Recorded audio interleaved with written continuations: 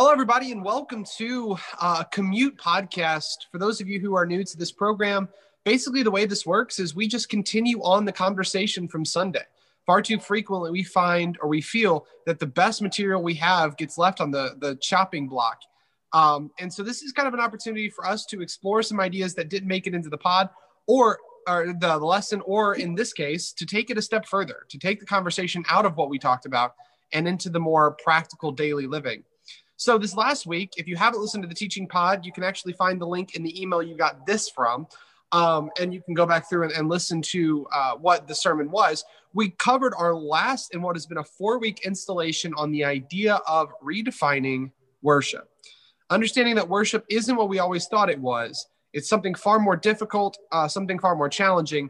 It's the process of partnering with God in our everyday moments, in mind and in spirit, to try to connect with him and the world around us. Dad, as you were finalizing this series, what are some things that jumped out to you in this final installation? Well, I'll address that in two ways. First of all, not so much this final installation, but this entire series. And that has been that I've spent some time in the last several weeks reflecting on previous sermons that I have preached on the subject of worship.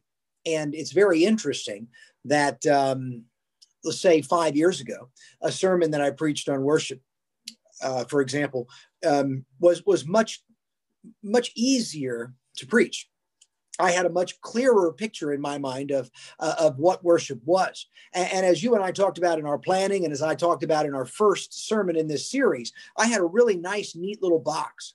A very clear, easy picture. You know, the whole idea of defining a term is to distinguish what it is and what it's not. And I had a really clear picture, you know, that worship were these 5 acts, and that you performed these 5 acts and you worshiped. And so this opening up of my box and this broadening of my understanding of worship has been just such a rich experience for me. And this whole process has been very eye-opening and really something kind of remarkable when I think about how differently I view the concept of worship today than I did 3 years ago, 5 years ago, 10 years ago. And I'm grateful for that. I'm grateful for that. It's opened up a world to me that I think is very special and very meaningful and very beneficial. So I've been grateful for it. I've been challenged by it. And while it has been an enormously beneficial ride, I got to say it was a lot simpler when I could just clearly define, boom, boom, boom, boom, boom. There it is. I worshiped. And now it's a lot more work, but it's a lot more benefit. And so I've really appreciated that. I've talked to several of our members, several of the people who've been following this series, and they relate some of the same kind of ideas, that this is a challenging idea, a new idea, and one that maybe has taken a little time to kind of get their mind around, but that they too have appreciated it. I know from the very first day we tackled this topic, you and I kind of had a little bit different take on some of these things. And I think some of our very early discussions and wrangling with the text and wrangling with our understanding were really beneficial in helping us to kind of formulate these thoughts to where they presently are. I don't know if going back to those early conversations, there's been any big breakthroughs for you or any new ideas, or maybe just a distillation or a clarification of something that you already believed. But I'd be curious to hear your thoughts.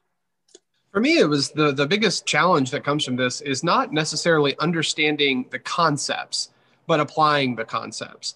The more we have found, the more I've found I'm trying to live in this life of constant worship, trying to be awake to God's presence, the more I find that that's the most difficult spiritual practice I've ever engaged in. It's so easy to get discouraged, for me at least, this process of trying so hard to be awake to what God wants me to do, trying to focus in and listen to God's voice, trying to find moments of worship in my daily living. I'll go an hour and not think about it. And then when I do think about it again, I realize that I've missed out on dozens of opportunities. And it's so easy to get so down. I think that's been really challenging, is trying to find the practical balance of living a life of worship and being patient with myself. And being patient with myself as I'm missing these clear moments constantly because I get caught up in the sway of the day. I think this has unlocked for me a lifetime struggle and a lifelong journey of trying to get better as we try to wrestle with the constant effort that it takes to tune into God, the constant effort it takes to listen to his word and to find moments of worship, and the constant effort it takes to exert the energy to worship in every given moment. So for me, the challenges has been both practical and emotional as I'm frustrated that I'm not getting where I want to go. But for me, that's been the biggest, I think the most challenging, but also the biggest transforming process that this sermon has introduced to me. Well, I like that. And a lot of that resonates with me too. I've been energized and frustrated with this new understanding of it. And I think that's an accurate depiction. Well, let me kind of pitch this to you then, because I don't know about how anyone in the audience felt, but I know when we were putting together the sermon, the biggest question we kept asking is, so what?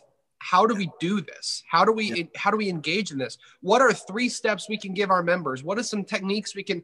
And the reality is, I think you summarized it well in the sermon on Sunday, that it's like as complex as marriage. We can't give a one size fits all, do this and your marriage will get better for everybody, because it's not the same. Same with worship. We can't give a one step fits all, one size fits all, go do this and worship. But what techniques have you found through this process that have helped you find moments of worship in the everyday? Well, I've got a couple that I'm trying to implement, and I think they've been beneficial. But let me circle back to something that you've said there, and I think it's really important for us to continually reiterate. If somebody's listening to this and they haven't heard the sermons, we would not want to give the false impression that we're not of a mind that those traditional acts are worship. They absolutely are. And we know that, we agree with that. And anybody who's been following these lessons have heard us week by week saying, when we come together on the Lord, on Sunday and we sing, that's clearly worship. No one is detracting from that. But what we've tried to do is open and broaden that understanding to include so much more. Whatever you do in word or deed, do all in the name of the Lord. Well, that's a much broader picture than 5 acts at 10:30 on a Sunday morning. And so we've not diminished the importance of those 5 acts. What we've done is we've broadened our scope so that not only are those 5 acts important, and by the way, they're not limited to 10:30 in a certain building, but we've broadened our scope, and that's something that I think is really, really exciting and invigorating. But to your question, what am I doing? What am I finding? What am I trying to incorporate more of this? And there's a couple of things. There's a couple of things that I found beneficial, and I've been trying to employ these. One of them is just, as we talked about this week, breathe in. Just on a regular basis, trying to just pause, breathe in and ask, where do I see God at work here? Where is God walking with me here? How can I partner with God in this? Whether I'm, I was cleaning the house the other day and I stopped and I tried to think, how can I make this a moment of worship? How can I partner with God even in something that is as mindless as an activity of cleaning my house? How can I make this, redeem the time, the Bible says? How can I redeem this moment? And so I've been trying to be more conscious of that. I've been trying to be more intentional with meetings. I'm a note taker in meetings. And one of the things that I've started doing is at the top of every page, before I start a meeting, I write, how can even this meeting be worship? I try to make a concerted effort to something as routine as a Monday staff Zoom that we have every Monday at 11 o'clock, to start with the thought, how can even this be an act of worship? How can even this be partner? How can even this be a partnering with God in the moment? And so I think those kinds of efforts have borne some fruit. The other thing that I find myself reflecting on is a phrase that I read somewhere. Memorialize the mundane. Memorialize the mundane. And when we are in those most routine and repetitive and mundane kind of activities, we often find that our minds are not engaged actively in anything. I'm not giving deep, considerate thought to loading the dishwasher. My mind is fairly free. And if I'll pause and think, what am I thinking about when I'm not thinking about something? A lot of times those are worries or anxieties or concerns or thinking back on, I wish I would have done this differently or said that, or thinking ahead. And I wonder what this is going to do. And I'm trying to capture those moments that my mind is not actively involved in thinking, and say, this is a moment that I'm not using my brain for anything productive. Let's use it for something productive. How can this mundane moment be a time of worship where I'm ascribing my thoughts to God and focusing on mentally partnering with him in this moment? So those are a couple of things. I know you've got some things as well. Well, I think all those are good. The idea that our brain automatically defaults to something. Yeah. And all of us do. It defaults to different things. If we can get that default button to go back to God, then how incredible would that be? Sometimes we think about something in particular. Sometimes we're thinking about nothing at all, but filling that void with the natural impulse to go back to God would open up so much of our life for worship. At least it would for me. Three things I found kind of as tactics I've been using to varying degrees of success. Not an indictment on the strategy, but more of an indictment on the person, I think, as I'm trying to implement them. I think the first is establishing a baseline in the day. Waking up and having the first couple of things you do be worship. And to me, this sounds so simple, but it's so profound. My first instinct throughout the day, I guess it's my personality type, as I wake up, the first thing I do is roll over and check my emails. Begin to respond to emails. I'm checking on my schedule. What do I have to do today? What are my to-do list? And so all day, what is my default? What am I defaulting back to? What is the baseline that's motivating me forward? And the answer is work. It's emails. It's projects. It's objectives. And starting instead of that with worship, a dedicated time of prayer and focus has been huge to me. What I've been doing recently is, I make a pot of tea and I grab my Bible and I sit and read a little bit. Not long. Sometimes I only have 10 minutes. Sometimes I only have 5 minutes, but anything to be able to kind of focus in on that establishes a baseline. But I think the second has actually been the most interesting. The second tactic I've kind of employed here, tool that has really changed my view of this, is there's a lot of pressure I feel to create moments of worship. After this sermon, I feel like I'm constantly having to I have to try to make something. I have to try to force it into. And that's not what the Bible says. I'm loading up here this passage. I couldn't remember where it is, but I found it's in John chapter 5, verse 17. John writes that, or Jesus says that the Father is always at his work. The Father is always at his work. And God doesn't ask you to make up the work. God just asks you to join him in it. And that has been such an alleviation. In the moments when I'm cognitively aware of God, when that thought crosses my mind of, oh, God, I need to stop and breathe and think about him. It's been really rewarding to not have to try to force something, just to stop and say, God, what are you doing in this moment? Just stop and thinking, what can I join you in? And a lot of times I find that sometimes that's just silence. Sometimes that's just peace and quiet. Sometimes that's just taking a break and sliding my keyboard away for a second and just thinking about God and letting him invigorate me in that moment, joining me in that moment. Sometimes it's something small where I hold the door open for somebody or I'm motivated to do something. But sometimes, even in this week and a half that I've been practicing this, 2 weeks now, there's been some big moments where I stop and say, God, what can I have you? And something will come to my head. Hey, you should probably reach out and talk to this person. Hey, text this person right now. Or hey, go do this. And it's been the most remarkable spirit-led moments when I say to God, I want to partner with you. What are you doing? And let me join you, instead of constantly asking him to join you. It's that reversal is really profound. And it takes a lot of the stress off us. He's always at work. All we have to do is wake up to him and just walk where he is. So those two things have been really big for me. And the third one's not nearly as, put together. But the third one for me has been equally enlightening. You have the idea of waking up to the baseline, starting your day with God, kind of defaulting to what he's doing throughout the day, trying to tune into it.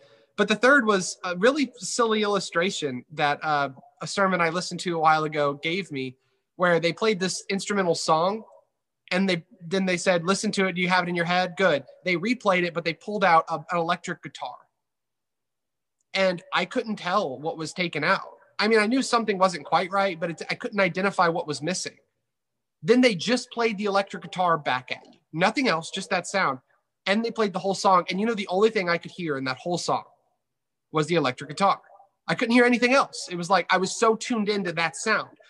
I think the third thing that we have to do if we're going to live a worship of life is taking time to connect to God's voice amidst all the others. And the only way to do that is by taking a day of detox. At least that's what worked for me. And I turned off social media. I didn't get on my phone. I didn't watch television. I didn't listen to the radio. I didn't read the news. I did nothing. I did nothing except spend the day with the only voice I heard that whole day being God's, to try to realign, to find his voice instead of the politics, instead of the worries, instead of the concerns, instead of work, yada, yada, yada, yada, yada, just silencing all that long enough to find his voice. And then the next day I found his voice easier to find. His impulse is easier to grab onto. So those are some things that I found, starting the day with God, trying to find what he's doing, and just taking a day and detoxing to only his voice. I think those three things have really unlocked a lot of worship to me, as it's been easier for me to find those moments and find him in those moments. Well, those are great, man. Those are great suggestions. I really like that. And I find a lot of value in that. I think those are beneficial to everybody who's going to view this, and certainly are great reminders to me. I love that illustration. You've shared that with me before. And I think what a powerful and profound illustration to be listening for the voice of God in the midst of the cacophony of sounds that we have all around us, and how important that is. Great thoughts. Yeah. And this has been one of my favorite sermon series we've done since I've been here. And I mean, a lot of it, like we talked about the first commute through the first podcast, and you and I are just such different people.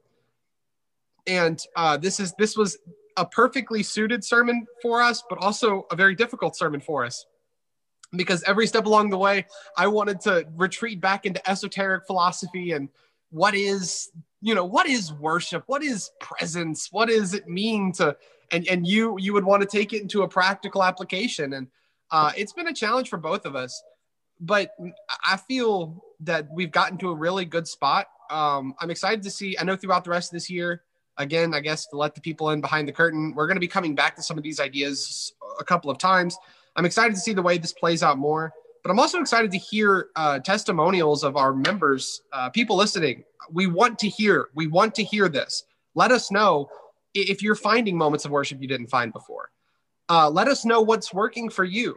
See, I think so many times y'all listen to us for spiritual guidance, which is cool and all, but sometimes we want people like you to help us in our spiritual journey. And you have insights to personal worship that we don't. Your personal worship with God is going to be different than ours. Let us know it. Talk back. Let's make this a dialogue. That way I can hear from you and you can hear from me, and maybe we can make each other stronger in our personal faith walks with God. But, this has been a fun series. We're excited for evangelism. Again, we thought evangelism would be an easy one to follow worship with, because that seems pretty cut and dry, and it's not. So we're going to be right back in the midst of it, redefining and trying our best to wrap our heads around difficult concepts. We'll hope you join us not only for the sermons, but every week for the commute. Dad, what else you got? Oh, nothing. I think encouraging people to talk to us, talk with us, share with us. Dialogue is really, really critical. Those diverse viewpoints are what we need. I mean, you and I are very diverse, from our Oxford and sweater to our T-shirt, from our oolong to our Powerade Zero. We have very different ways of looking at the world. And I think that's important, but we're still only two perspectives. And the more people we can engage in this conversation and have it ongoing, the more diversity we can bring and the more educated we can become. And so I really appreciate that through this means of technology, we have the opportunity to reach out and connect with people in more ways. And so I'll just second that. I really do. I hope people will connect with us. It benefits us greatly. And we love the opportunity to dialogue with you. So great job. Yeah, it was fun. We'll see you again next week. Just as a reminder, this coming Wednesday, we have our first Heritage podcast series. It's going to be a funny one. Dad and I have spent a lot of time talking about it. It's just a lighthearted, fun kind of talk through church history in a way that you haven't heard. Don't get scared off. Give it a try. Hopefully you'll enjoy it. If you don't find a connection with that one, we have another one coming out on Friday where we're going to be kind of jumping through ethics. What does it mean to live like a Christian in our daily life in the unique moments that come our way? And then here in a couple of weeks, we'll replace that one with our study through the book of Paul, or through the writings of Paul, in particular with Paul and his mental health, as we all wrestle, I think, in this time with some mental health temptations, some ways that we fall victim to the world and the stressors around us. So hopefully you stay tuned to our podcast, MCOZ Virtual Podcast. It has been a blast for me, and I hope it's been helpful to you to some degree. You have any ideas, questions, comments, or concerns? Let us know. We really want to tailor this to you guys and to all those in the world around us who are listening to this that aren't a part of us yet. So anyway, take care. Have a good rest of the day. And from Dad and I, we'll see you next Monday.